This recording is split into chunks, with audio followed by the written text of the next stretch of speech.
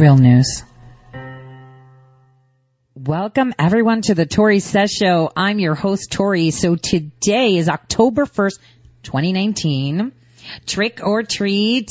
It is going to be such an exciting month. I mean, like I said, after Labor Day, it's like this carpet is being rolled out slowly. And you know, unfortunately for the Democrats, they walked right into this.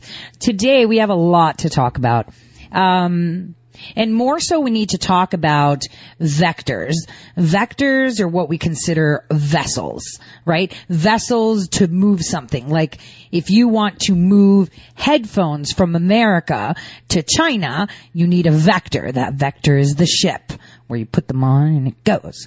When you get the flu, the virus itself sitting on a doorknob can't survive. It needs a vector. So usually it's like a spit particle or some form of water with, cooties on it that you touch on a doorknob. It needs a vector. It needs a cell. No disease can survive without a vector to propagate it, okay? And that concept is going to be very important. As always, whenever I do my investigative writing and pieces, you, my listeners, hear it first before it gets published. So we're going to talk about that today. We're going to talk about Misfud. We're going to talk about Brexit. I mean, there is so much to talk about, and it's really, really an exciting time. But before we start talking about anything, I just want to play like a 10-second thing just a few times over, just so that we can hear it. So that way we can understand it. It's really important that we understand it, and what it says. Because yesterday I played it. Yesterday I played it and, it was like, yeah, okay, let's replay it because it's really important. Listen. Deep dive, where is it? Excuse me, I love Lindsey, but I can't help but think the fact that he's an ex-senator. Look, excuse me, I love Lindsey. But I can't help but think the fact that he's an ex-senator. Look, these facts have been out there. How come this is taking so long? Ex-senator. All right. So I just wanted to replay that because it's really important. See, a lot of us talk. A lot of us have opinions, right? All of us do. I have very, very strong opinions on other people that, flap their lips too. Specifically, I would have to say, like, for example, commentators. I have very, very specific, factually based commentary. I got a lot of flack from my listeners, and a lot of people tuned out when I said Lindsey Graham's corrupt, but, sometimes truth hurts. I mean, it does. I hate looking in the mirror. It's like, hey, there's that extra pounds. Totally hate it. But, truth, it hurts. But it's a fact, Excuse me, I love Lindsey. I don't. I can't help but think the fact that he's an ex-senator. Look, these facts have been out there. He's an ex-senator. So I want to talk to you guys about Congress for a second. You know what? Actually, let's table that. Let's talk about Brexit a little bit. Now, okay, I kind of said it yesterday, and I've been saying it also in my writing, that a foreign government, any foreign government, meddling or swaying elections of another is a big no-no, right? We have no business telling another government what to do, ever. We can't sit there and say, China, you're not allowed to ban Winnie the Pooh, because it's just not right. No, you don't impose yourself. We can't sit there and say, England, you're not allowed to remain in the EU. You need to go, right? And not just by saying that, it's my opinion. You can't give them facts and say, hey, English people, hey, Scots, hey, Irish, look, the EU says that you can leave as long as they take all of Ireland. What do you think about that? That's where you get the IRA all fired up and they start blowing stuff up, right? Can't say that. Can't tell them the truth. We'll just talk about the border, right? Oh, yeah, we don't need a hard border. That's one. And so further to that, let's say, We can't tell them, hey, your government's corrupt. Look what they were doing. They were meddling in the U.S. elections. They did this, they did that, they facilitated this. But here's the deal. The EU did too. See, the EU's plan is this. This is why they didn't want Donald Trump president. Look at the facts. Can't do that. That would be swaying their politics. That would be swaying everything. So think for a second. If we want to help the world, as all good leaders do, they don't look to rule people. They look to give them that hand and bring them up to their level. It's kind of like, look at me, I'm a leader. You can be a leader too. Come, join me. Step up. Let's do this. That's what good managers are. That's what good leaders are.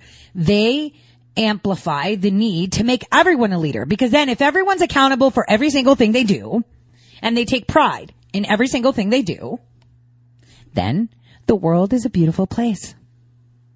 Well, so how do we help the Brits that have no idea what's going on? I mean, they really believe that cow farts make holes in the ozone. I kid you not.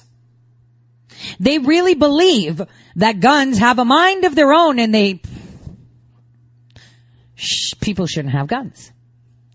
They really believe that they're free, that they have freedom of speech. Let's talk about the United Kingdom. Do they have freedom of speech? No, they don't. All you have to do is look at Tommy Robinson. Because see, they have vectors too. Obviously they have the Queen, so obviously they're not free. So I don't even know why they would even think that they're free. Makes absolutely zero sense. How do you have a queen but you're free? Makes absolutely zero sense. Canadians, the same thing. The Queen's on your money. You may be independent-ish, but you still got the Queen on your money, which means she owns you. You can't think that you're free, really, can you? I guess there's a degree and a spectrum of freedom too. And the only nation on the planet that is on the side of freedom on the spectrum, like if it was a scale, America would be sitting on the freedom scale and it would like be tipping it completely, right? And just right at the end of it. Well, that's the idea. It isn't like that, and we're going to talk about it today because that is exactly what we're fighting for. Gosh, it reminds me of 1860s right now. This is what I'm thinking about, the 1860s, when I think about that. So before we enter into talking about what's going on, what's happening, I want to say this. Now, we're waiting for a press conference to come out of Italy. Now, yesterday, I tweeted out, ooh, we're going to have an Italian press conference. Ooh, because I knew Pompeo was going. So, and he's going with press, which was announced last night, I think. So, who was in Italy? Who's the key? Who's that glue? Who's the guy that was interviewed and then disappeared? Misfud. So we have Misfud. Oh dear, this doesn't bode well for the EU and the Democrats, does it? So, we're waiting for that. Will it happen today? I think it'll happen. Later on today, I mean, maybe they'll have an evening press conference from Italy, which means it's like midday for us. Or maybe they just run it at night, late at night, because they'll do it early in the morning in Italy. Nobody knows. But that's coming. Next thing is what we're going to talk about now is the talks about Brexit and what people have to say. I want you to listen to this clip. Is that the stepping up of no-deal preparations has been good, and the CBI, we've helped that, and more businesses are prepared. But there is still a harsh reality here. It's impossible for business to be prepared for no deal. We have 200,000 small businesses who've only ever traded with the European Union. They are not ready. We know that. The Federation of Small Business has shown that as well. And then in terms of bigger businesses, the issue there is the thing that they need to do to prepare is to take action that is very bad for the UK economy. That is not ready. way that is actually damage to us. So, for example, moving supply chains out of the UK. We know that Sony, Panasonic, others have already moved their headquarters. So the idea that the UK can be ready for no deal is just a myth. But what about this idea that the CBI, the Federation of Small Businesses, British Chamber of Commerce, they're just part of this Project Fear? I mean, I spoke to Conor Burns in the last 24 hours. He said the CBI got it wrong over the ERM, they got it wrong over the euro. Why should they be right over Brexit? But you see, it's not. It is nonsense that it's Project Fear. This is fact coming through from the base of British business. All businesses saying more or less the same thing, that they are postponing investment. We've had 5 quarters out of the last 6 of declining business investment. This message of we need a deal, we are urging compromise across all political parties is universal. That's not Project Fear. That is trying to find solutions. Hi, I'm Joanna Burset. Actually, that is Project Fear. That's telling you, if you don't cut a deal and give us Ireland and pay us money because you're leaving, then we're not investing. It's at that point that the UK could say, no, not happening, and show their 2 fingers. Did you know that waving your index finger and middle finger up and down, kind of like, you know, from, like, put your hand in a supinated position. Supinated means like you're holding soup. And now I want you to take your thumb to touch your ring finger, and then you have like 2 fingers, like kind of like the peace sign. Now kind of make them limp, like you're hooking something, and then bring it up, hook. And that movement in England, is considered, you know, F you. And that was because they were showing the French, look, we got our 2 fingers, man. You ain't got us, you know. And that's what they should be doing right now. Like, there should be a sea of people showing their fingers to the EU saying, look at us. Burp. We don't care. But instead, they're terrorizing them. And that's normal. That is business as usual. That is what dictatorships, that is what monarchies, that is what they do when they want to confine your thought and set you in line to fall behind what they tell you is correct, how they should be dictating. And who is they?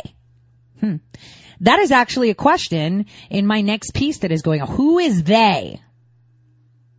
You know, age-old question, who is they? Who is they? So this is a really important question I want you to think about. Who is they? You'll probably come up with a load of names. And just think, who is they? That's all you have to think about. Who is they? Now take a listen to Boris and what he had to say on the Brexit proposal. Turn our attention to the UK because Britain says it will soon submit formal proposals for a new Brexit deal that would necessarily include some kind of customs checks on the island of Ireland. The government, however, says there won't be any physical infrastructure at the Irish border and that more details will be coming in a matter of days. Well, Prime Minister Boris Johnson told the BBC this morning that new plans would seek to remove the controversial Irish backstop from the EU withdrawal agreement. That's the part of the deal, stating that the UK will remain in a customs union with the EU unless and until solutions are found to avoid a hard Irish border after Brexit. Well, for more on this, we can talk to our UK correspondent, Vincent McAvenny. He's in Manchester for us following the annual conference of Boris Johnson's Conservative Party. Vincent, good to see you there. Well, the media are certainly making much of this, as we are. Is this creating or causing a buzz amongst delegates there?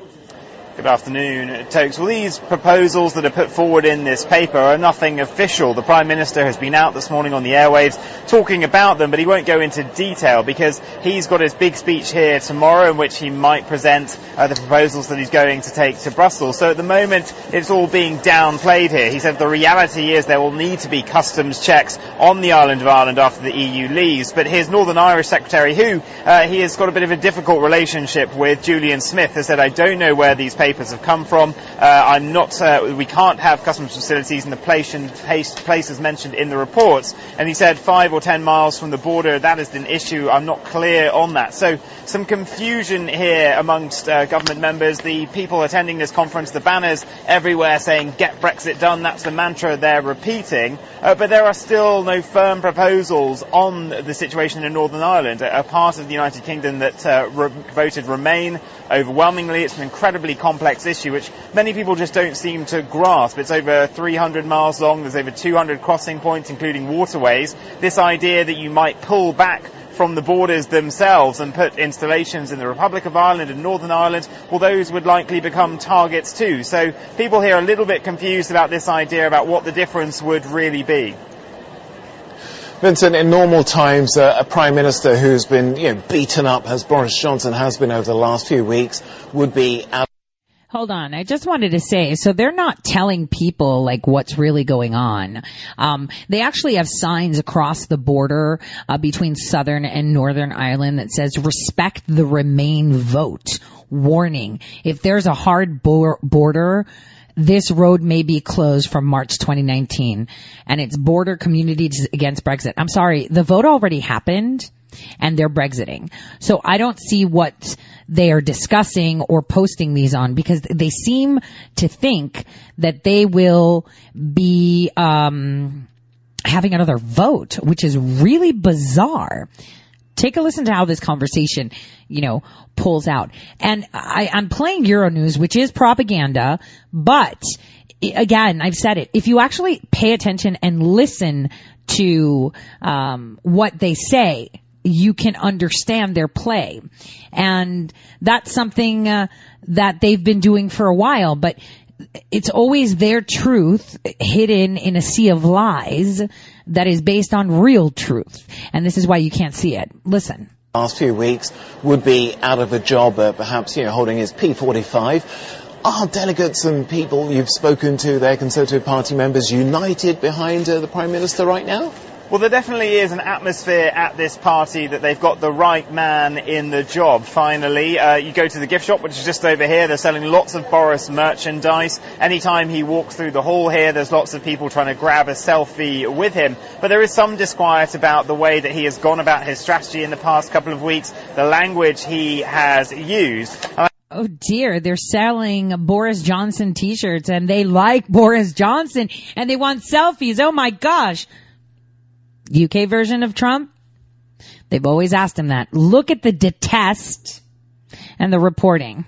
I think the real test will be his speech tomorrow afternoon to close this conference. Because don't forget, this is a man that they've wanted to be Prime Minister in parts of this party for many years. But he's lost every vote so far in Parliament. He's lost the majority they had. He's lost his brother from government. He's lost the leader in Scotland, Ruth Davidson, who's incredibly popular. So the strategy, they think, many people here say, has been wrong. But they still back Boris. But the real test will be that conference speech. Because Boris Johnson normally, he can do the bombast. He likes playing to an audience that's friendly to him, but his speeches in recent weeks, going back to Yorkshire, that speech when in the front of the police officers, that was a really strange speech. He didn't really deliver it. It was kind of all over the place. His other public utterings recently have been very tricky. So we'll see whether he can win over the party faithful, because this is the party that he needs to get out on the doorstep rapidly. They thought they'd be in a general election right now. They hope they will be one in a couple of weeks' time, and they think that he is their best weapon. But he certainly is a controversial figure, and he's entered this conference in the last few days with more questions about his conduct over the past few years with women, and I think that might be something that could increasingly do him damage. But for now, they think he's their best hope. Okay, listening to this guy, and I'm actually watching him while he's talking. He's constantly frowning. He looks like a proper wanker. This guy hates Boris. He loathes the idea of Brexit. And this is, depicted in his speech, if you paid attention. Oh, he only likes putting out fiery speeches to people that, are friendly to him. No one's friendly to him. When have you seen Boris sitting down across from someone, questioning him, and being friendly to him? Unless he's sharing a pint with Farage or other people that support Brexit, nobody is friendly to him. So this is where the clues are. They're trying to suggest to you, see, you might have read that as, it's hard going up against, media that doesn't like you. No, the fact is he's not been up against media that likes him, period. Of course everybody likes to be questioned by people that like them. That's human nature, because there's a mutual respect, mutual agreement on topics, and it's a lot easier to converse, right? And it doesn't get heated or aggressive. Totally makes sense. But to sit there and say that, he's got, media that likes him, and that's the only time that, he is happy with it, it's just rubbish. Now I want you to listen to this interview right here. Take a listen. Now for the view from Ireland, our reporter Ken Murray joins me now from County Meath, the birthplace of Pierce Brosnan. Ken, good to see you there. Yeah, because the birthplace of Pierce Brosnan is monumental for Brexit, so let's just mention that. Errol, we've waited so long for news from the British government. Is that causing excitement there in Ireland? Because after all, we've had Simon Coveney dismissing these ideas as a non-starter. That's right, Takundbo. A very negative reaction in Ireland this morning to a proposal that the British government might construct customs checkpoints 10 miles inside the Irish border and 10 miles north of the Irish border on the British side. Simon. Yeah, how dare he want to put customs border between the EU and the UK? How dare he propose that? He should just hand over Ireland to the EU, period. Coveney said this morning, no border, no paper, meaning that without a proper proposal, this idea that was floated yesterday is simply not going to happen. The leader of Sinn Féin, Mary Lou MacDonald, was out early this morning and completely dismissed this idea.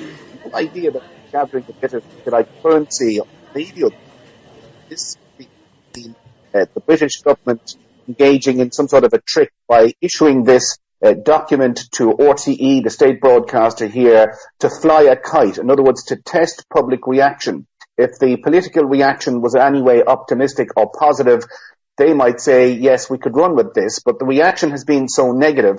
Julian Smith, the Secretary of State for Northern Ireland, has effectively said it's not going to happen. So what he's saying is, we don't want borders and we just want to remain. So now they're holding Ireland hostage. And the question is this going to work? Because if they hold Ireland hostage, I'm going to tell you right now, I'm going to be a fortune teller, right? You're going to be hearing from the IRA. They're not into that. And I don't know why the Irish south of Ireland are so upset. I know why they're upset, because of the money, right? We've got all these huge, Silicon Valley companies there. Of course you're going to want to keep them there. Of course you want to maintain it. Listen to what he says.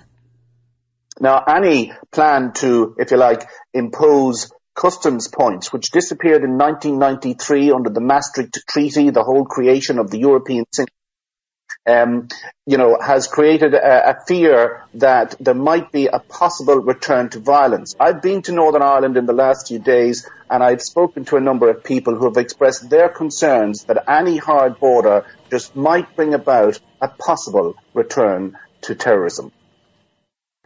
Scenes like this scarred Northern Ireland, where over 3,500 people were killed between 1969 and 1994. When power sharing was finally agreed, everybody hoped that the bad old days of terror were finally over. Eugene Reevy's three brothers were killed by British loyalists in 1976. He's from South Armagh, and for now, fears of a return to violence in Northern Ireland in a no-deal scenario are for the moment speculation. Well, I'm hearing that mainstream republicanism, the old provisional IRA, will not be going back to war. But we have the dissidents on other groups who feed off these spectaculars, and there is no doubt that they will attack any type of installation along that border. Despite the recent killing of journalist Lyra McKee by dissident Irish Republicans, one seasoned observer of the war in Northern Ireland believes that any return to violence is highly unlikely. I think the feelings and the sentiments are so strong on both sides of the border that we're not necessarily having to anticipate the behaviour of dissident Republicans or any shades of republicanism. Observers in the British Protestant community believe any return to violence is likely to be disorganised and sporadic. They're getting ahead of what I told you, and I think I mentioned the IRA 2 weeks ago. Here's where they had the provisional IRA guy talking. Oh, don't worry, there won't be violence. Don't worry, it's going to be totally fine. Don't worry, when everybody finds out that the EU wants all of Ireland and we're saying no, we'd prefer to put a border if you can't stop. The voice of those that rule others. You have to remember that. This was the IRA playing their tune. And I think that the show was disconnected for a sec. Right up to the break. So we'll continue with a little bit of Brexit and get into the nitty-gritty of our side of things.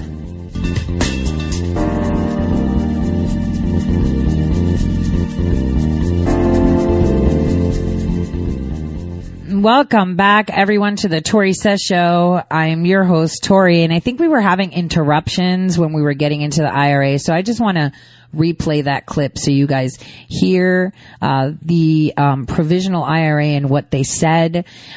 This is demonstrating to you how the mainstream media, well, how they, and we'll get to they later on in the show, get ahead of things. Take a listen. I think the feelings and the sentiments are so strong on both sides of the border that we're not necessarily having to anticipate the behavior of dissident Republicans or any shades of republicanism.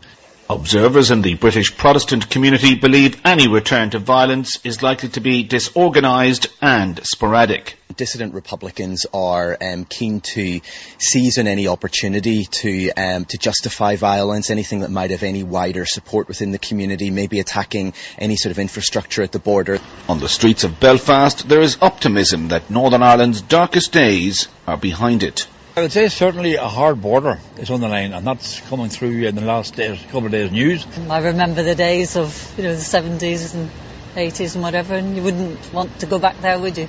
I'm concerned about the Ireland and Northern Ireland with a hard border coming on, and I hope to God there's no armed struggle or any troubles coming back.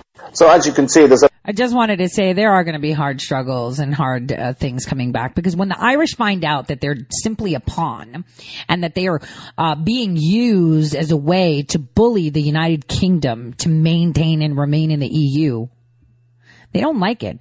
Remember, the Irish don't like it. Bottom line is, it could be that Northern Ireland wants to leave, so we could just let them go and they can find their destruction, and that should be fine too. We should let them decide. I mean, if I was, Boris Johnson, I would have been like, yo, here's the deal. We can't leave unless you remain. So, that's what they're doing. They're trying to hijack your nation. If you're good with that, then you should go ahead and become Europeans, but don't come crying to mommy later. Well, they will, because it's fruitful. But, Facebook, Twitter, eBay, they all got, their headquarters there because they got to move. They're going to be privatized social media companies that are going to go belly up, and we're going to talk about that too today, because it's all about who they are. Now, to finish this, I just want to kind of show you how change is in the wind and how Mark Francois is suggesting that he could back the new Brexit deal. Take a listen. We're joined now by Mark Francois MP to discuss how conference is going for him. Mark, you've seen how it's going. You've seen Get Brexit Done everywhere, emblazoned everywhere. Obviously that's going to chime very well with yourself. How confident are you that we'll get Brexit done one way or another by October 31st? I'm hopeful. I'd say the odds are 50-50 or better now. The rumour is Number 10 have got something up their sleeve with regard to the Benn Act. If they do, I'm not in on it. I just hope they do. And I think that's important, because overwhelmingly the public now want to get out. We had 2 local government by-elections in my constituency last Thursday, both against the Libs. We beat them on both, delighted about that. On the doorsteps, the overwhelming message from my constituents to me was, get us out. We've had enough after 3 years. We just want to leave.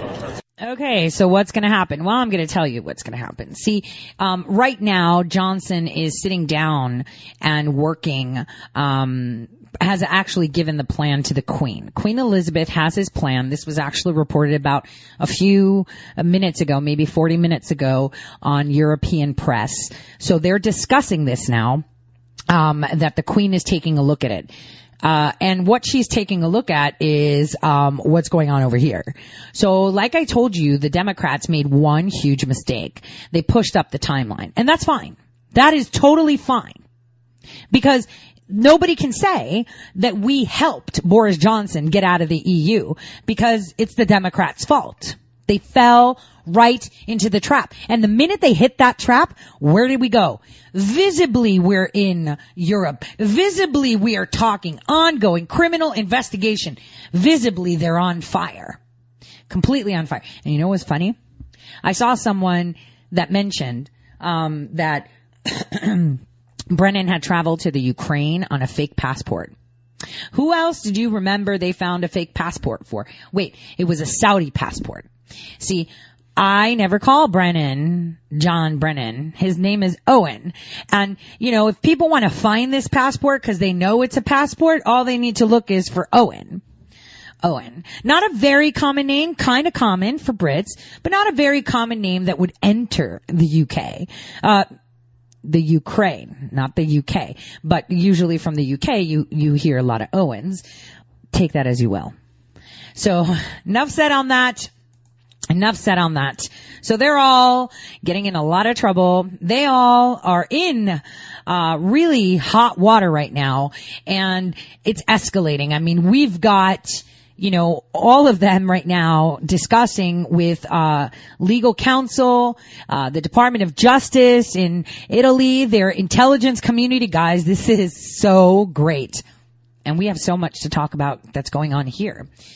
But before we do, I want to play a clip from Shaftas, who explains, well, you know, before we get into our side of things, wait. I want to remind you, in November, I had talked to you about my General Flynn. I had told you that everything will be dropped. It won't be, oh, he's cleared. It's going to be dropped. They'll even pay him restitution, back pay, the whole 9 yards. And I want to tell you how this plan happened. So aside from the fact that he was caught between a rock and a hard place, right? You need to understand how smart people work. And you're going to be like, well, what do you mean? I think I do. Well, I'm just going to point it out to you because you do know, but you missed it. How's that? Because no one reported on this. And this is something that I should report at some point, but I don't want to because it's not something that's done yet. So we'll do that later. How's that? I want to direct you to President Trump's transition team. And before we enter there, I want you to think to yourself, what if you were President Trump? And you knew you had a huge army behind you. An army that was cloaked in, a mask of average citizen. Okay? And you knew you had this invisible army. Because that invisible army was the one that turned up to every single one of your rallies and keeps turning up. So what would you do to make sure that when you pull the weeds out of Washington, D.C., you get the root too? What would you do? What would be your game plan? Just rip them out, make their heads roll, have them walk the walk of shame with people ringing bells, screaming shame, shame? No, you wouldn't. You have to make sure you get every single one of them. So what you do is you go and hire and place people that you know can lead you to other people. So for example, if I want to find out who's, talking smack about me, right? I'm going to find a link. So I'm going to find, if I was President Trump and I'm like, yo, my CIA, my DOJ, my FBI is totally riddled with garbage. I need to find someone that's corrupt, and very well connected and would seek out to those above them so they can show me their head of their cartel, right? And who they go to for advice I need to hire them to do good work for me. Very good work for me. And the way I'm going to hire them is by pretty much pointing out the necessity of having them by my side and applauding them for the work they did, because they assume that when they held positions like as assistant U.S. attorneys or deputy attorney generals or part of the National Security Division Council or civil rights advocates or, General Counsel of the Treasury. I think I wrote an article about that on TorySays.com. I think you guys should revisit that. So I would get someone that has aided in every single corrupt antic the left has done under the Bush administration, Clinton administrations, Obama administration, and place them somewhere no one would believe. And because that person is supposedly so corrupt, but so incognito because that person never came to the forefront saying, I did this. They're one of those covert people. No one will ever guess. And that's the person that's going to bury them. That's what you do. You take that weak link, you give it, and you become oblivious. I've had friends in my personal life / work say, why are you working with that person? They've done this. They don't align. And it's like, because I need to weed out this, and this. And they're the ones that are going to do it. I mean, it's not like I'm going to find the secret hideout, or I'm going to find the tree house that they meet in, or I'm going to find paperwork if I just use good guys. You got to use them. Because here's the thing about corrupt people. They're very cocky. And they think you can't see them because they're that important, supposedly. And they take it as a mission. Hey, look, kingpin leader, I'm in here. Now I'm important to you. Help me. And they feel this importance because they climbed the ladder. So in the Flynn investigation, we have a U.S. attorney for Washington, D.C. that was appointed by President Donald J. Trump himself. Appointed by himself, who are refusing to provide the evidence they are compelled and have to provide. This means that this person, after being appointed by President Trump, not only continued the nefarious work, right, but didn't report it. See, when you take a new job, right, say, I have this, warehouse and all my employees are packaging, cookies in there. You're supposed to have 24, but I only get 22 because they're eating 2, right? They're stealing from me. And so you become manager and you notice that we're selling 24 cookies, but there's really 22 and they're being, the company's being robbed, and you say nothing. You're part of that. You own that. So when this person came in to become district attorney, and obviously is taking lead on the General Flynn case now, right, since 2017, appointed by Trump, they knew that what they had was wrong. They knew that they concealed evidence that was exculpatory. They knew it, and they continued. And we let them continue. That's the thing. And I've said it before. This is why I advertise for people to help General Flynn, support his family, because the one thing these corrupt idiots do is that they bury you in lawsuits. They bankrupt you because then you have nothing. And not only do you have nothing, they've blacklisted you and created an army of trolls to call you everything under the sun. So again, always support him, but be patient. General Flynn knows that. We all know that.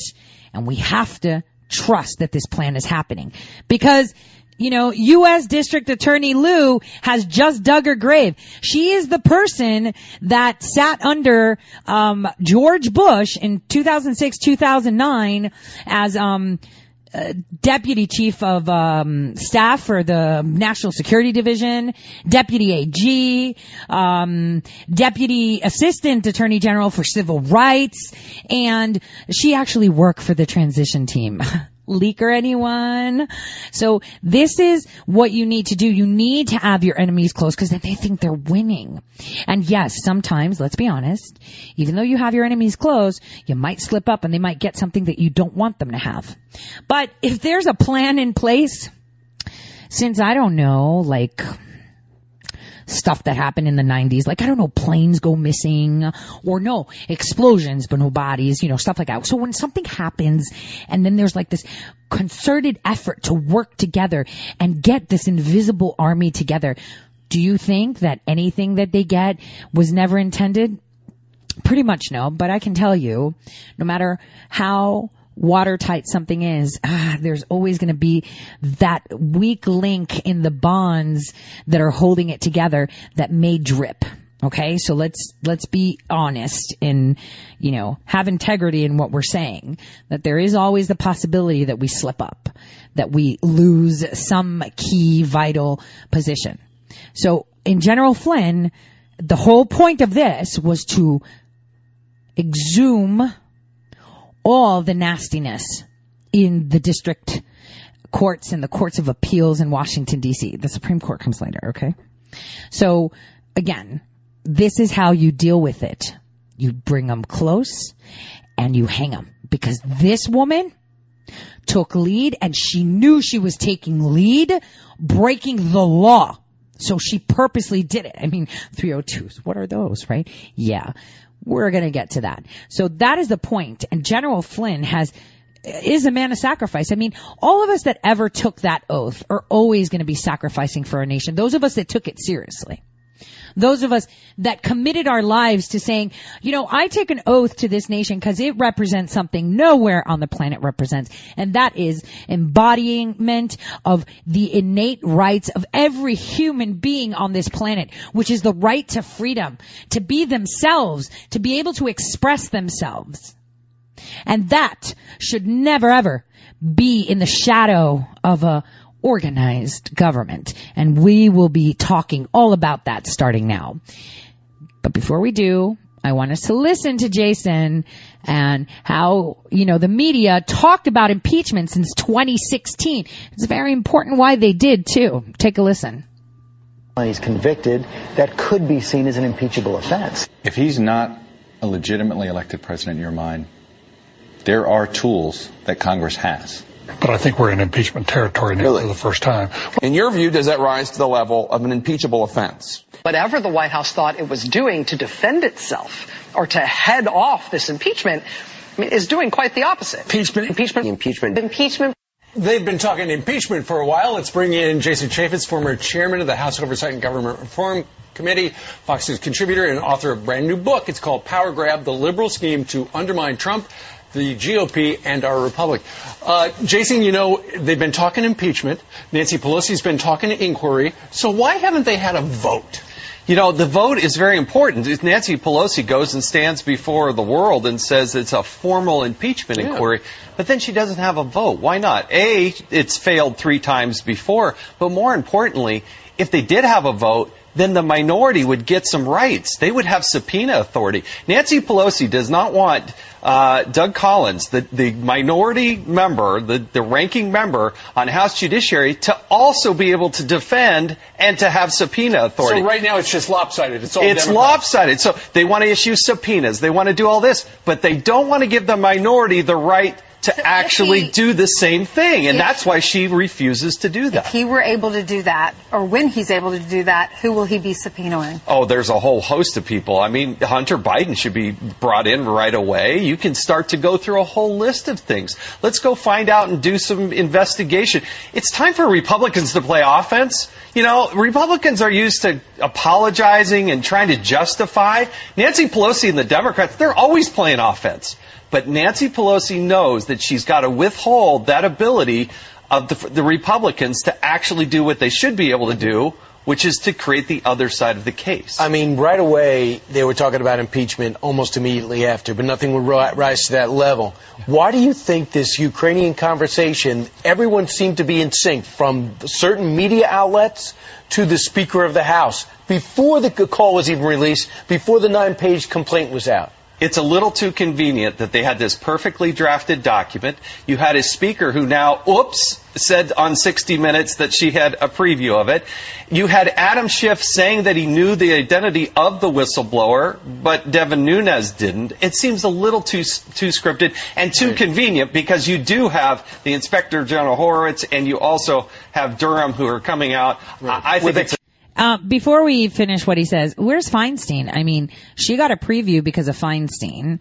Adam Schiff knows a whistleblower because he put the whistleblower, supposedly, you know, they sourced who's going to be the whistleblower. Let's pick this person. You're a good boy. You're da da da da da da da da da da. Hey, we've got someone that'll help you craft this. His name is Daniel Jones. Come here. He's crafted all this stuff. He will take care of you. He knows everything that has to do with the CIA. He will cover our butts ultimately. Don't worry about it at all. And that is exactly what happened. This is why they slip. See, that's the thing about corrupt people.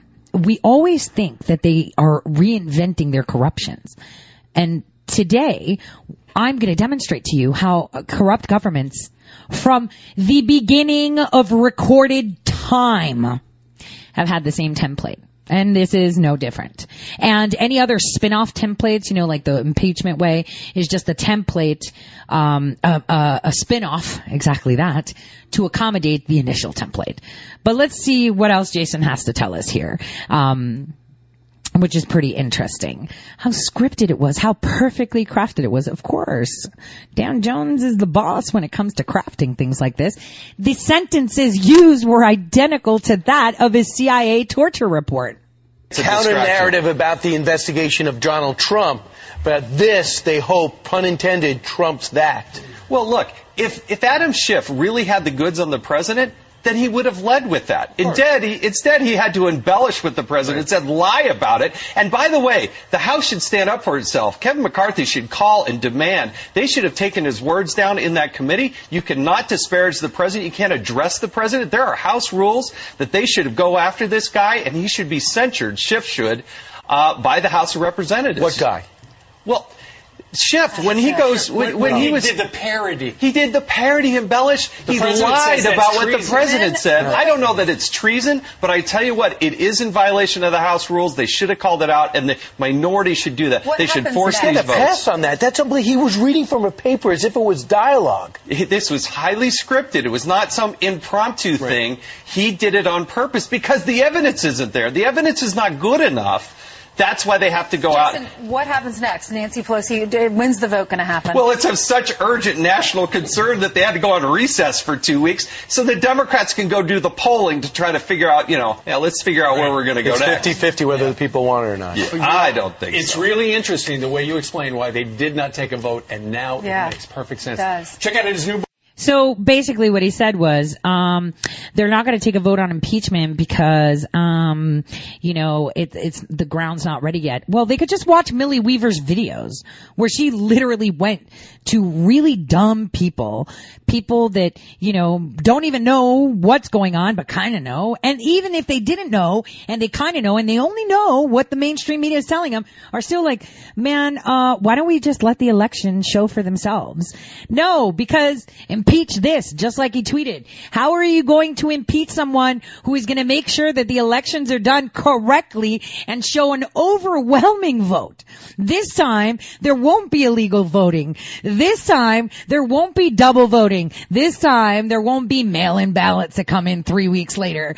This time, it's going to be a real actual vote. And that red map of the United States will be glowing from space. You could probably see it from the Andromeda Galaxy. That is how red it is going to be. And they know it. And this is why they're doing it. Because even the Democrats themselves, the liberals, the insane ones that believe in communism, sit and say, well, I don't see the reason of doing it. I mean, it's just one more year. It's not like, what kind of damage can he do? In honesty, he could do a lot of damage if he wanted to. But can you name one thing he damaged? I mean, he diffused the North Korea situation. We're not going to war. We have a lot of jobs. He cut taxes. He's trying to get things done, but all we're worried about is how are we going to remove him now that he was elected? And that started from the day he was elected president. From the day that dude Maddow was crying on screen. From the day that CNN was sitting there like, he won that state too. That That is what's happening, you guys. They know what's coming. This is why they want impeachment. They haven't convinced the public to do it. And now they really don't care. They're calling for absolute censorship, not just of you or I, of the president himself. So we're going to get into censorship. Censorship is a big key. This next hour, I will walk you through my thought process and this piece that I put together that'll educate people on how fearful the Democrats are for the 117th Congress that's coming. Because mainstream media is the censorship vector of Nazis, dictators, and obviously the Democrats. That is the only thing they had. And you know what? It's not new. This has been around since there have been civilizations. This has been around forever, ever, ever. And we're going to talk about that. I'm going to demonstrate it to you so you are fully aware. Because I want my listeners to know this is the weapon they're using. You'd like to know, am I up against an AK-47, a spear, BB gun, or Nerfs? That's what you need to know so you can have a shield. So today, I'm going to tell you the bullets that they're using against us and how strong they are, but yet how weak when we have our shields. I'll see you all in just a bit after this break.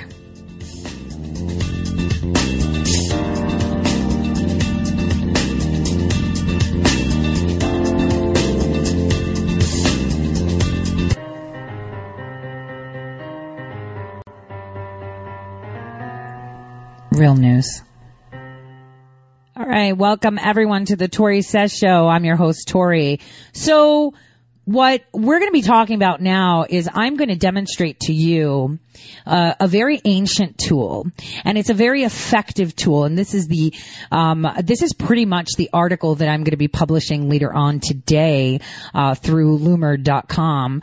And I urge you, if you have friends that want to hear about things or they're on the fence, share this feed if it's online. If you're somewhere and you're listening to me on your AM or FM, text your friend to turn on the radio. This is going to be one of the most important and enlightening things people will hear today, I think. And it's not because I'm saying it. This is stuff that has been said for thousands of years. And, there's always this need for transparency, right, guys? We want transparency. We want things to happen. And it's never happened, per se. It's never happened. And that is because in transparency, you give an ultimatum, right? When you're transparent with your demands. So, for example, how's this? I'm going to give you an example. Kind of like, okay, when you want something done and you're telling them there is no other option for me, this is how it's going to be done. At that point, you give the other person the ultimatum. They either comply or they deny, period, right? So, I was once, just this summer, there was a little fair thing going on, and there was a wristband that little kids have to wear, to go on rides, and it was too tight on my kid's hand. And I paid $70 for that. And I was like, listen, you need to take it off and redo it. Yeah, we don't do that because, and I was like, listen, I really don't care.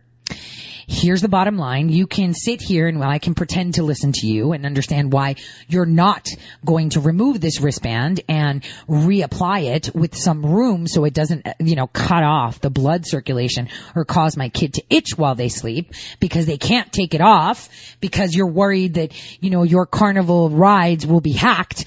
I don't care. We can sit here and pretend this is what's going to happen. I paid $70. You didn't do your job right. It is adversely affecting my child. You're either going to fix it or you're not. Tell me what you're willing to do and I'll take it to the next step, right? That's the way it is. Ultimatum. Yes or no. Governments are the same way. Do we go to war or do we not? There's no gray area, right? When they put the question on the table. But when was the last time you ever had transparency? Like the transparency we're seeing from the Trump administration? Never.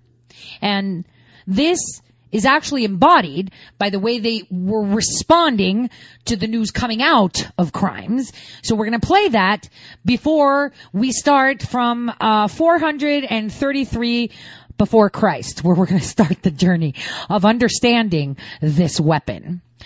Because this is important for you guys to hear. Rudy Giuliani, like I've told you, is the president's private attorney. Yes, he's the president, but he also is a private person.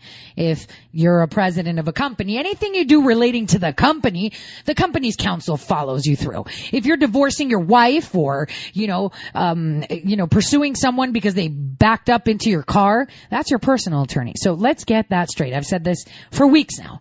Giuliani is President Trump's personal attorney.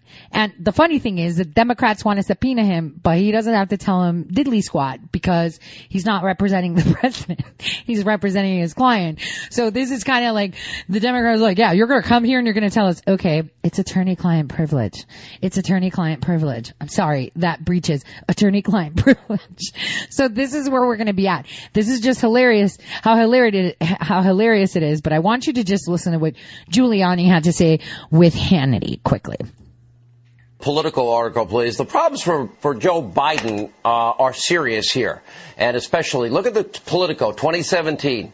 I have the copy right here. This is, if you look at it, I got it right here somewhere. It is January 11th, and it is in 2017.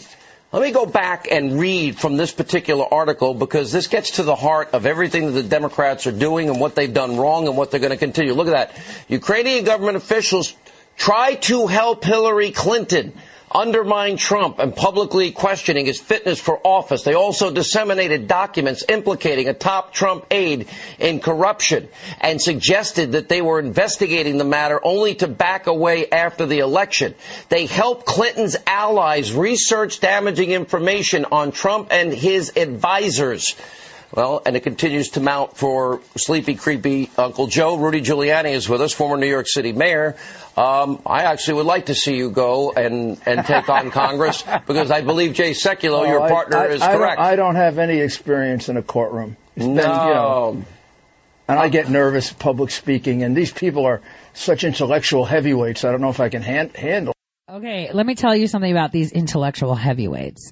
I told you guys over a year ago that Hillary Clinton, we haven't seen the last of her. We all know Kamala Harris and Cory Booker are done and toast with Jussie Smollett. Elizabeth Warren couldn't even battle out in Massachusetts. I told you that HRC is going to be coming in, so that they're slotting her in. And you're going to see these other candidates coming up with like support for her. Oh, Hillary Clinton was such a good person. Hillary Clinton was such this. It's like, are you running or is she running? Yeah, she's running. And what they're eyeing on is, hey, I didn't make president, but can I make vice president? Because as long as you run, they can't touch me. So, hey. And we still have people in place, so hey, not for long. It's Halloween, and you evil people, it's, you know what the blessing is here. Look, on Hallowed Eve, the Brits get to exit one of the biggest shams created on the planet on the heels of the Nazi fall. Okay, this is when they created it. They just continued Hitler's plan, again, with the Germans at the forefront, which is even more bizarre, voluntarily. So now, on Hallowed Eve, not only is that going to happen, but we're going to take you down too. And we've just gutted them, and they helped on the timeline. And now it's only going to be boom, boom, boom, boom. All the time. A lot of people are like, oh, why did it take Trump to stop North Korea? Why did it take Trump to stop ISIS? It didn't take Trump to do anything as a leader and as a president because the other ones didn't. It took Trump to be our voice. It took that man from the amazing life that he had to stand up for all of us, to make us love our nation, love ourselves again, just like it was for a split moment when that Declaration of Independence was signed in 1776. It was at that point when that was signed that other 50% of Remain under the crown had their plan in action. And the President Trump of the 1800s was none other than Abraham Lincoln. And of the 1900s was none other than JFK, and look at their demise. But this time, the army has grown, and this information warfare that they want to use against us is backfiring, because this is the age of information. And the only time that you have ignorance against these, as he said, intellectual minds is by choice. But look at it, July 11th, January 11th, while he was still a president-elect, Ukraine admitted they were doing election interference in this country. The president, in this call, asked them to help get to the bottom of what the media and the Democrats said they wanted. They're not doing it. Sean, you just laid out the reason why I was investigating, and the reason why the President of the United States had an obligation to ask the President of Ukraine to follow up on these allegations. Because there is substantial, and I don't want to exaggerate it, but pretty close to overwhelming evidence, including a finding by a Ukrainian court, that Hillary Clinton and the Democrats cooperated with Ukrainians, with the order coming directly from the White House in January of 2017 to dig up dirt on her political opponent, and they did. The Vogel and whoever that other person's story was in Politico, I bet Politico regrets printing that, actually, because now they're doing everything they can to. But in fact, they laid out the reasons why. If I didn't investigate it, I'd be guilty of malpractice. You know, they seem to forget that I'm a lawyer. If I were defending a terrorist, they'd be going crazy that I was called before a Senate committee. All those civil liberties groups would be saying, right to counsel. How can they intimidate a lawyer in his fearless pursuit of trying to find justice? I was not involved in any election, anything. This started 2 years before the election. It started and ended pretty much before the Mueller probe was over. I was still gathering evidence to prove his innocence. And all of a sudden I realized that there was a frame-up, a deliberate one, at the highest levels of our government, and then a colossal pay-for-play scheme at the highest levels of the Obama administration, eerily similar to the Clinton Foundation completely corrupt behavior in which the Clintons sold her office of Secretary of State for millions. In this case, the Biden sold his office for millions. Is there anybody that believes that Ukraine or China were paying for Hunter Biden's expertise? Or do you have the common sense to realize they were buying Joe Biden's office? Okay, so what he's saying is exactly what we've been saying on this radio show for weeks, right? Giuliani is his attorney. It's his job to be involved. It is his job to ensure that our president his innocence is proven. It is his job to do that. So why would they say different? Remember how I told you that the mainstream media is propaganda. I mean, everybody says it, right? Fake news, propaganda. I'm going to demonstrate to you throughout history how my first opening statement in this show at the beginning of the first hour was talking about vectors. And now you're going to understand the vessel of the tools that corruption uses. The vessel is important. They get ahead of what's to come. Like, you're going to start seeing people coming out and saying things like, oh, the Republicans are going to fix the 2020 election. It's because they're scared of the 117 Congress that is coming on. 117 House is going to bring down the whole swamp. That is going to be the finishing. You know how when you used to play, you know, those games, the tech games, finish him. That'll be the finish him round, where you like kind of pick him up with Ryu and slam his head down on the floor. That is going to be the finishing round with 117 House. 116 is really scared, and they should. Because 117's coming right up. And it is coming up at the ballots. And they're going to start saying, well, they're going to fix the elections. How are they going to fix it? It's going to be paper. There's going to be no illegal immigrants. You're going to see hundreds of millions of votes for Trump and absolutely zero for Hillary. It's going to be joyous. So let me tell you something. Let me explain to you how this all works. Okay, because that's the understanding. It's 2019, right? almost 220. We have a planet that has more water than land, but whatever. Aside from that, on this planet, there are self-declared communist nations. Specifically, the most popularly known is China. It's actually communist, and the people that live there know it's a communist nation, and they are okay with it. Some people will say, well, little Lucy that was born yesterday is not okay with it. Well, then when she's an adult, she can leave. Because that's the thing. You don't like the communist nation? Just leave.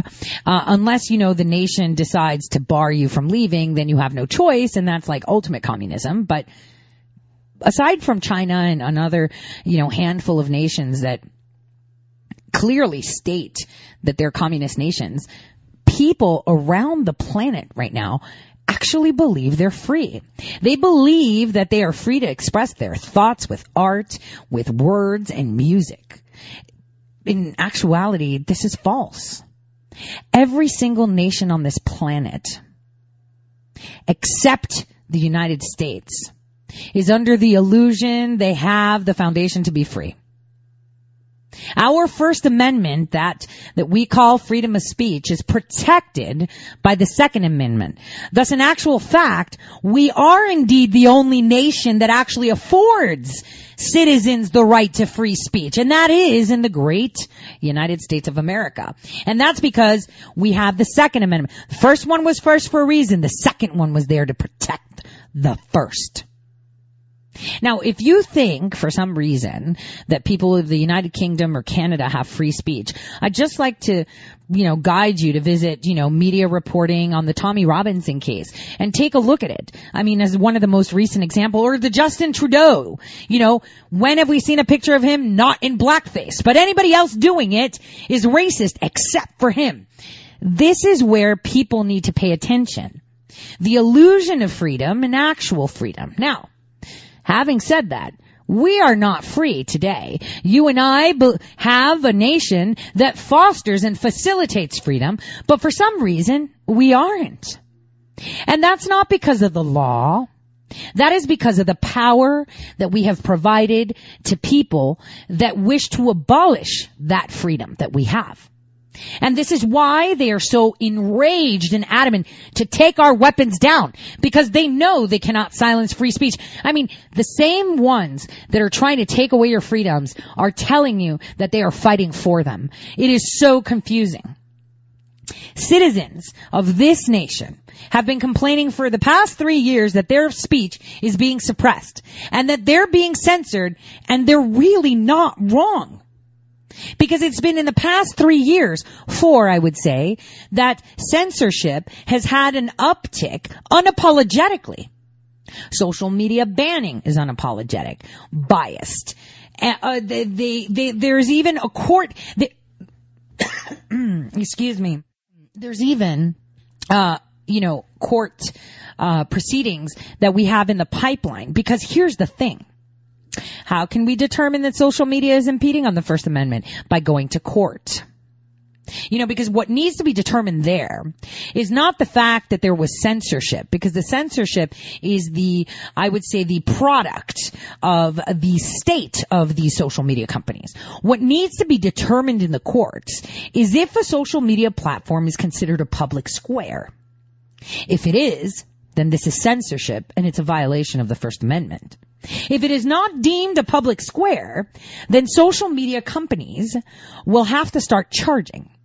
Because the only way that they have the right to be a publisher, like Facebook admitted during Laura Loomer's case, and I've said this years ago, I even told Laura this, you are going to, set the path. You are bringing us to that fork in the road where our judicial system will have to decide if it will unapologetically back dictatorship or unapologetically back the Constitution the way it was intended to be applied. She will do this because this is what needs to be determined. Is the social media platform considered a public square? If it is covered by the First Amendment and they cannot censor. If it is not, then they have to pay restitution for all those people they banned and thereafter start charging. When that happens, Facebook, Twitter, Instagram, YouTube, they'll all tank. Because why would I pay someone to put videos up, and then why would I pay to watch videos that I could probably watch somewhere else for free? I'm not going to pay you. I'm not dumb. That's what happens. I mean, this is why we had, Shazam and, seeding files in the late 90s and early thousands, right? Because people don't want to pay for information. They want it to be free. So here's where Laura Loomer's lawsuit will literally go down in history. And, I said it before, and a lot of people say, oh, well, doesn't matter what you think. I'm telling you, this woman will go down in history because her case will be the deciding factor. Is Facebook and Twitter and all of those a public square, or are they private companies? If they're private companies, they can be publishers, but they have to have customers. And according to the law in the United States, to be a customer, you have to be paying money. So since you didn't charge anyone for having Facebook, Twitter, Instagram, and YouTube, you owe her and everybody else you banned money.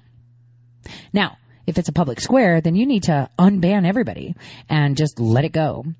Now, if you don't let it go and you don't unban everyone, guess what? Your access to free voluntary data contribution that you've been abusing all this time will be limited. Think about it. Are you going to be using Gab to chit-chat and talk where they don't hold your data or sell it?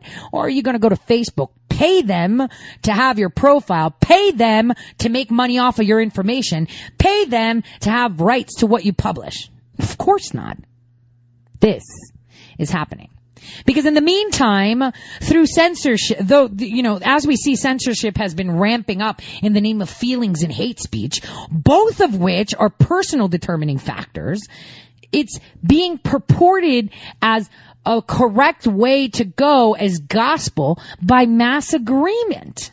So who are they that decide what is hate speech and what, feelings you're not supposed to break, what you're supposed to say, how you're supposed to be?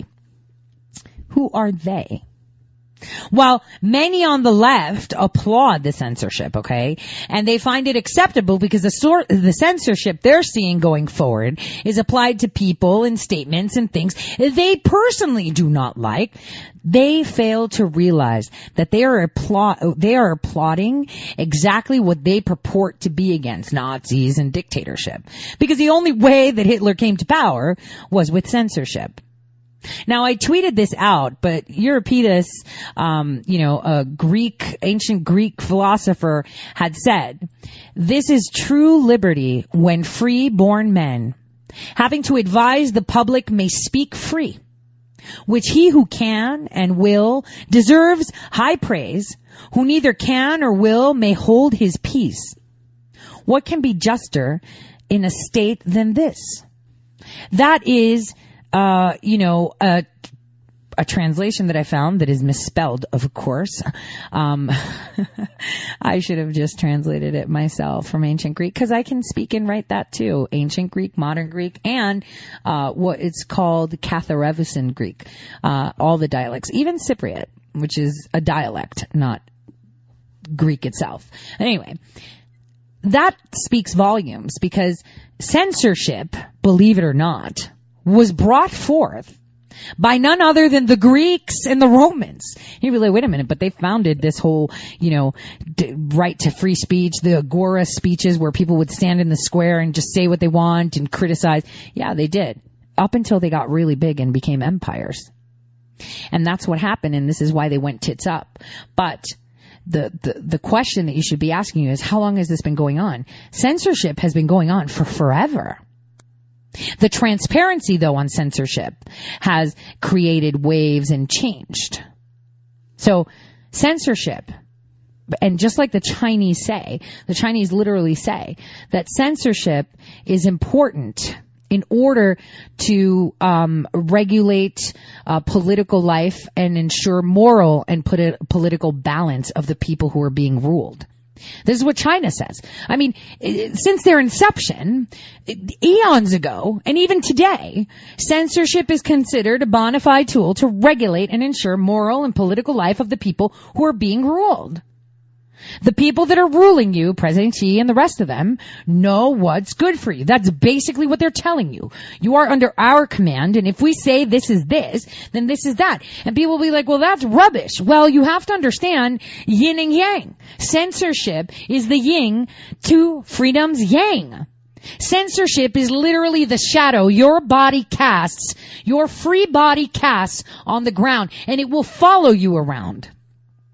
And as long as there is light, you can see the shadow on the floor, and that shadow is censorship. It is legit the dark shadow that is cast by the embodiment of every free man, woman, or child. And it follows free people just like a shadow. It's not a new tool. It's been around since the beginning of recorded history, and that's another thing. Recorded history. What will remain is what we have as evidence. Books, drawings, recordings, video.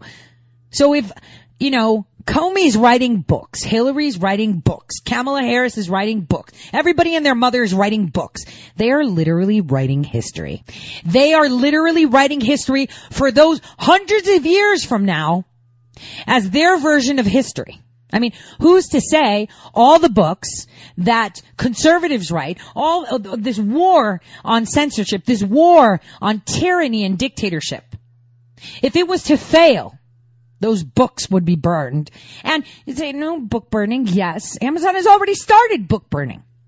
They bow down to pressure against freedom of speech by not publishing and not selling certain books. That is indeed book burning in this day and age.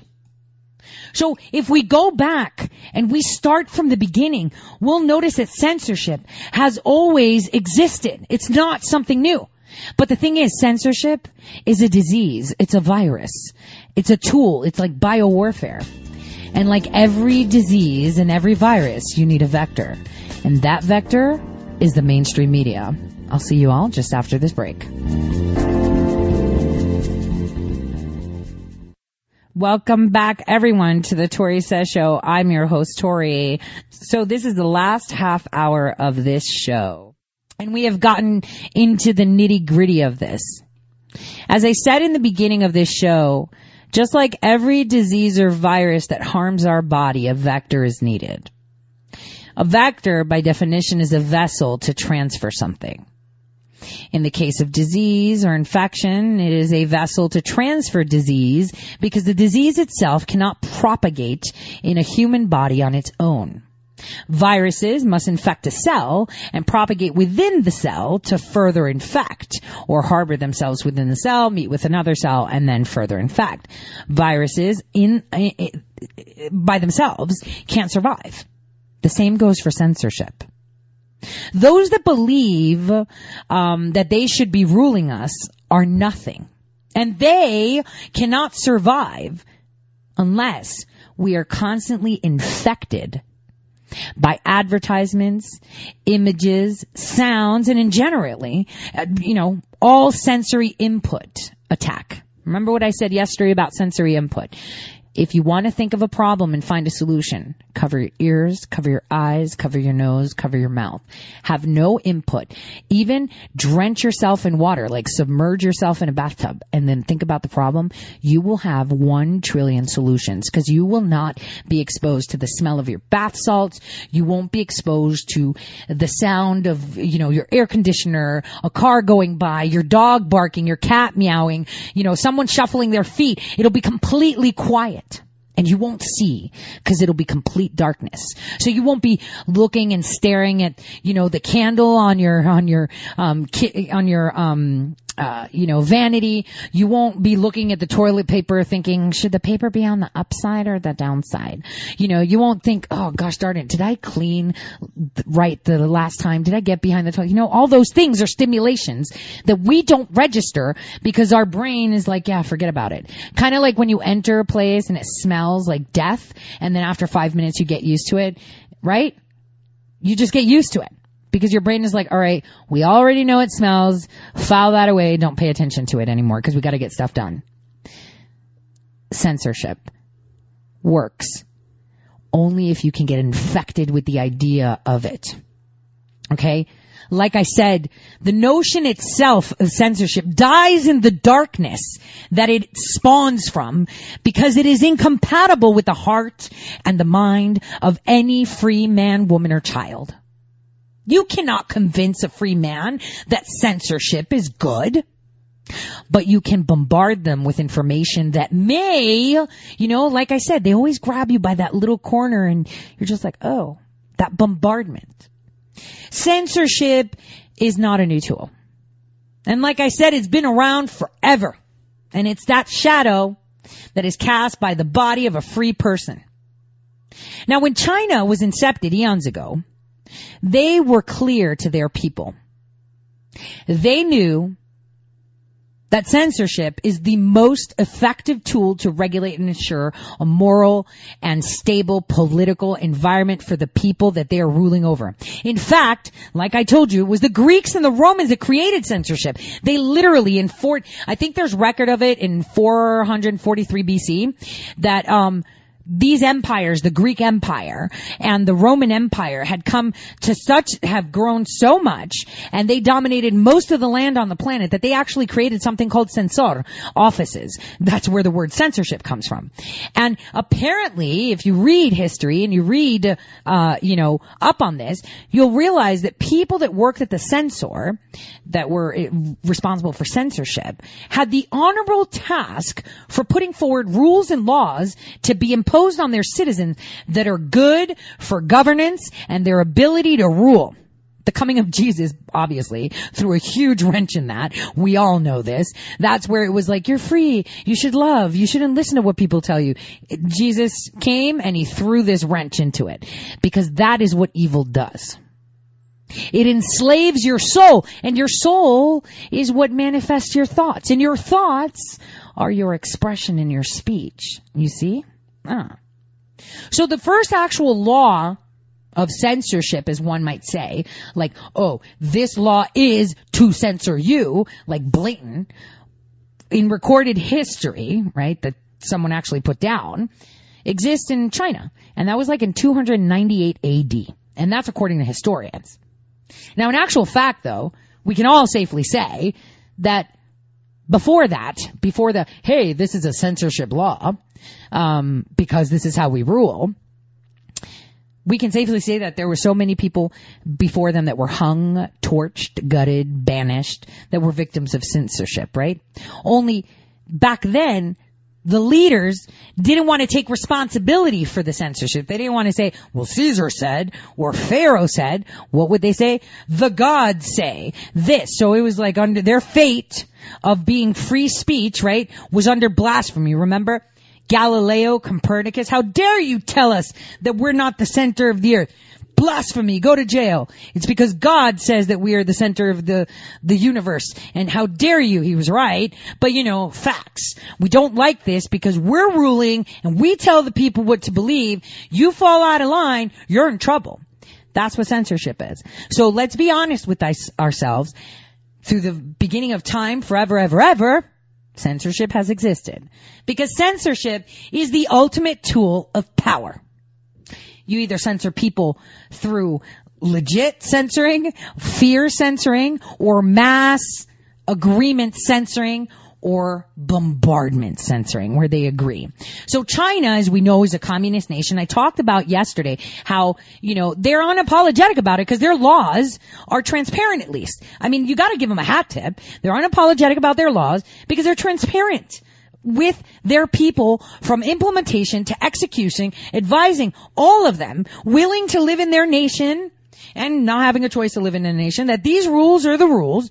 Don't like it, move if you can, right? Winnie the Pooh, like, for example, literally banned from China. Like, you post something about Winnie the Pooh, you could be thrown out in jail. You say something, jail. That's not freedom, right? No, it's not. But that's okay when you live in China because they don't hide the fact. They're like, listen, you want to be in my house, my rules. This is how we roll. Done.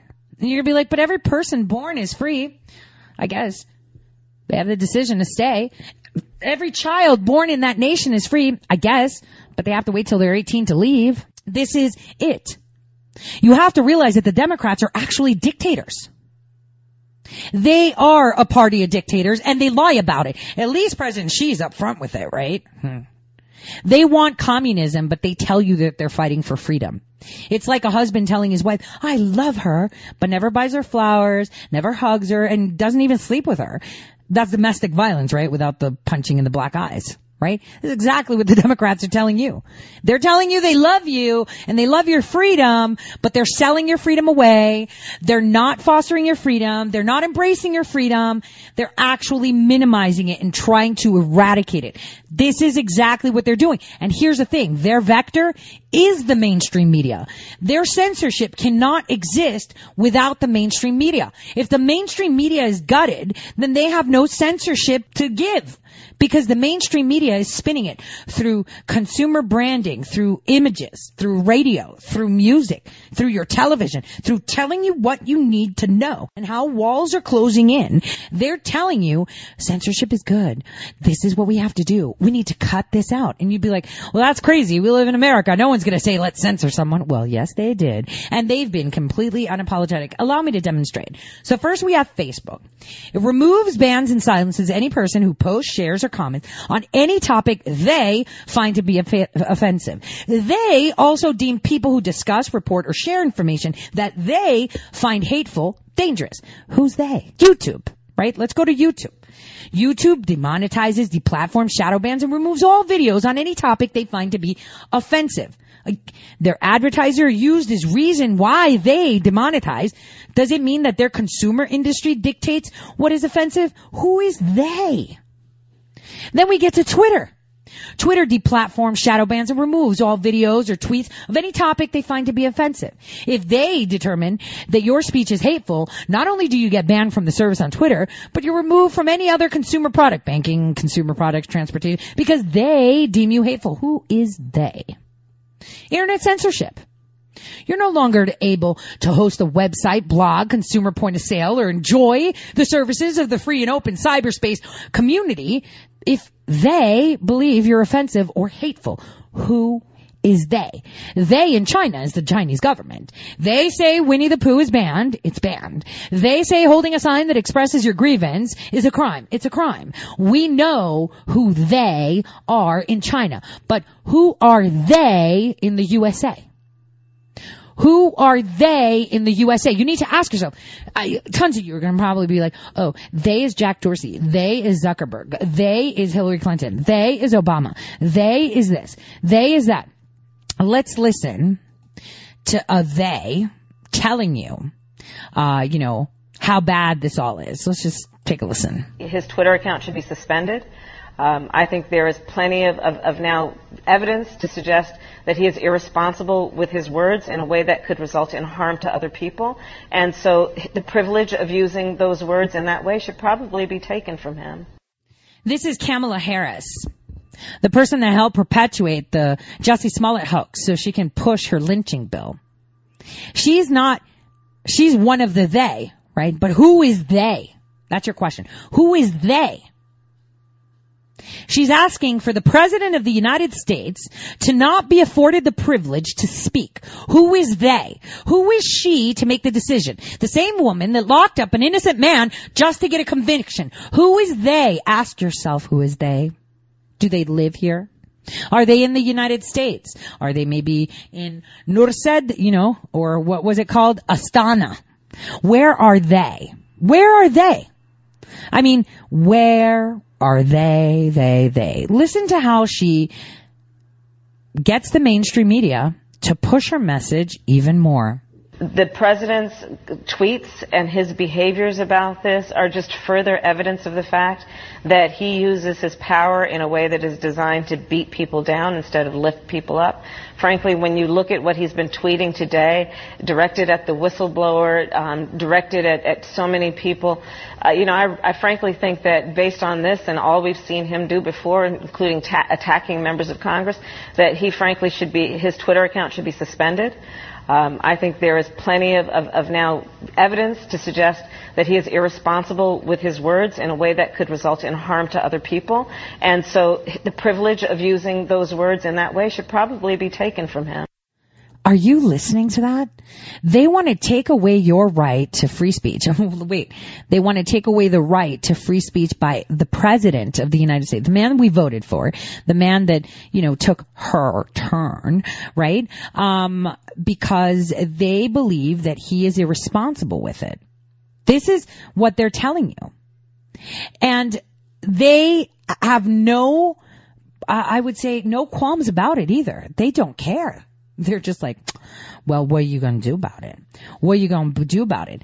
Congress shall make no law respecting an establishment of religion or prohibiting the free exercise thereof, or abridging the freedom of speech or of the press or the right of the people peaceably to assemble and to petition the government for a redress of grievances. That is what the First Amendment tells us. Yet Kamala Harris says that they are allowed to censor.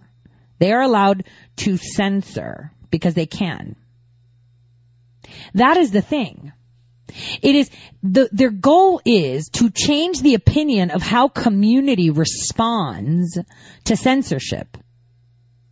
And that was done with Protagoras back in 490, it was like 490, 420 BC. That's when he lived. But I think his work called Concerning the Gods in 450 BC was what did it.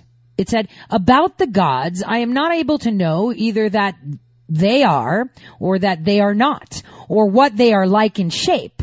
The things preventing knowledge being many, such as obscurity of the subject, and that the life of man is short. This was him leaning to agnosticism in a way of retaliating to this conservative lean to censor people. And this was his public admission of saying, they keep using the gods as a tool to shut us up, man. Like, I don't know who God is or the gods. Do they know me? All I know is that we're here. We have no idea where we came from. We kind of don't look like we belong here, but we kind of do. And our life is pretty much short. So, and back in the days, it was living till you're 50, 60 was a big deal. So, those statements were obviously received with hostility, and it would kill any, obviously the censorship tools that they had at the time in the, BC times, where they were increasingly getting more sophisticated in how to change public opinion. And this is exactly what they're doing. They are trying to shift our public opinion. I mean, Biden's campaign literally wrote a letter telling the media to blacklist Rudy Giuliani. And you know what? Fox, CNN, every conservative outlet, period, that is claiming to be mainstream. They've censored Laura Loomer for speaking the truth. 3 years ago, she talked about Ilhan Omar. 3 years ago, she talked about this. She talked about that. Everything is coming to fruition now. You don't see any reference to them. And for me, they reference my deep dives, my articles, my rhetoric. And you know what they tell me? Well, can't you put it on the Tory Says site? Because we don't want to cite Loomer's site. Why not? Too bad. You're either going to cite the site or don't talk about it. That's the way it goes. You can leave it evasive. But the bottom line is censorship. I don't care if you believe in anything. If you are, a person that thinks that borders should be open and that illegal immigrants should vote, you should never be for censorship. Censorship provides organization, right? It gives a very structured society. But it takes out the freedom. So if you don't want freedom, then you're for the Democrats. If you want freedom, then you're not for the Democrats. That's the way it goes. Because the Democrats are trying to limit freedom. Freedom. They are applauding censorship. And again, they can't do anything without the mainstream media. Ever. That is their vector. That is the disease going into that cell, and the cell to propagate and infect your body with the acceptance of it is the mainstream media. That is how they work. That is how they can propagate. They can't do it in other way. Think about it, guys. How many of us are there? Today, as we know, in just under almost a year, the 1/16th Congress ends. And their remedy to their actions will be the removal of the criminal actors that are purporting legislation and enacting behavior that intimidate citizens. And they intimidate the citizens to remove their very right to speak freely. They will be removed from office.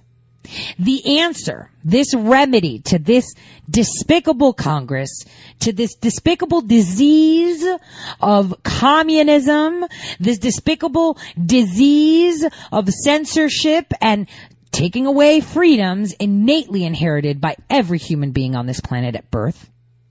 Our answer to this attack will be the 1/17th Congress. The power-hungry, nefarious dictator knows this. They all know this is coming. And from now until November 20th, the only thing they will do is attack you.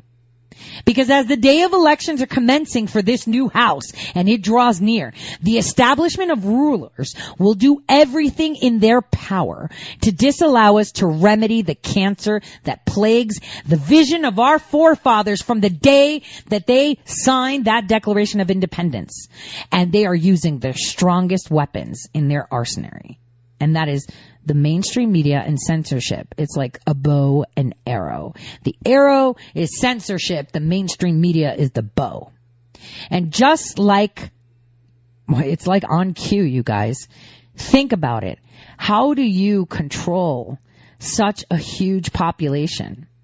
Censorship by the mainstream media hasn't been new. Throughout decades, news, people that say that they report the news, are not. People that actually report the news have been arrested, blacklisted, or killed, aka accidents, aka suicided, whatever, who spoke up against the government or these rulers or nefarious plots. The first, most known victim and high profile in our government of unapologetic censorship paid for it with his life. That's what unapologetic censorship did. They took his life. That's the ultimate thing they can do, is take the life. And that was President Abraham Lincoln.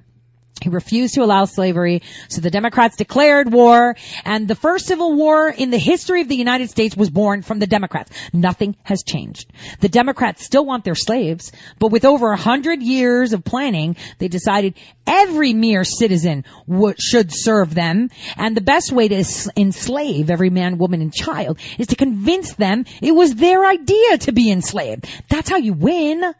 You don't win such a war, the war for people's freedom, by force. You do so by convincing them to comply.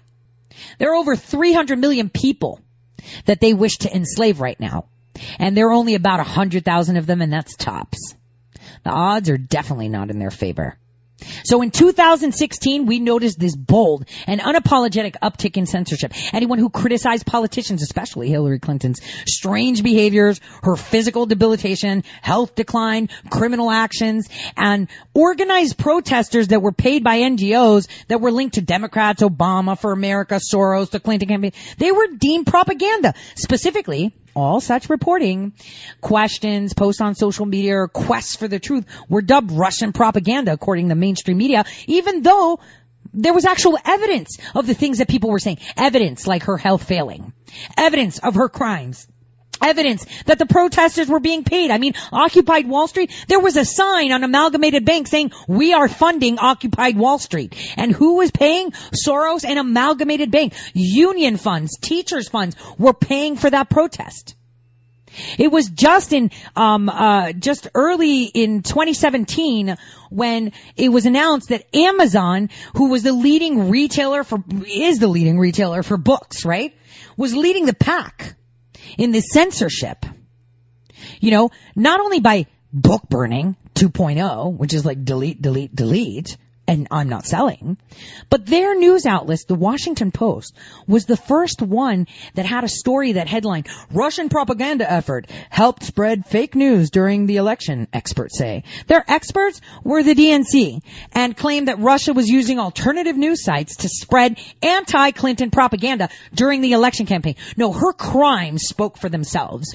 Your crimes spoke for themselves. That is exactly what they did. They are trying to make us think the way they want us to think. So what are they doing? They are insulting every single input device our brain has. Smell, sound, visual, touch, air, everything and their mother is being attacked right now. The only shield you have is to remember, if someone's telling me not to listen, if someone wants to pull the man's tongue out, they're probably speaking the truth. When you see one person being attacked by people that don't know them, harassed like nobody's business, you gotta wonder, what's really ticking these people off? I mean, if the person didn't murder anyone, or you didn't see them, having sex with a child or anything, or you didn't see them using, donated funds for earthquake victims to create gold mines or anything, why are you attacking them? Why are you attacking the person that says, hey, you had sex with children, that's not okay. Hey, you're trafficking women, that's not okay. Hey, you use Senate money to hush people you rape, that's not okay. Hey, you helped kill people on a helicopter that you're linked to with this hotel that has pictures of children, and all this stuff happens. But those people pointing out nefarious things are the evil ones. Those way, hey, you're using my tax money to build the deck in your house.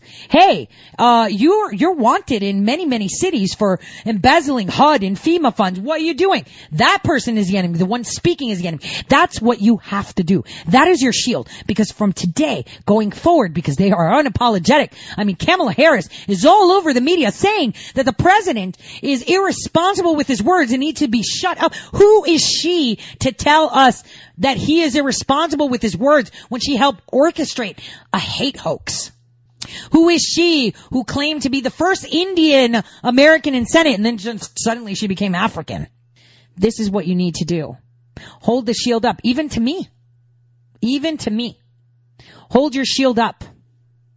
Because the 117th Congress is coming. It was planned perfectly. You think their symbolism is a problem? Everybody used symbolism. Everybody.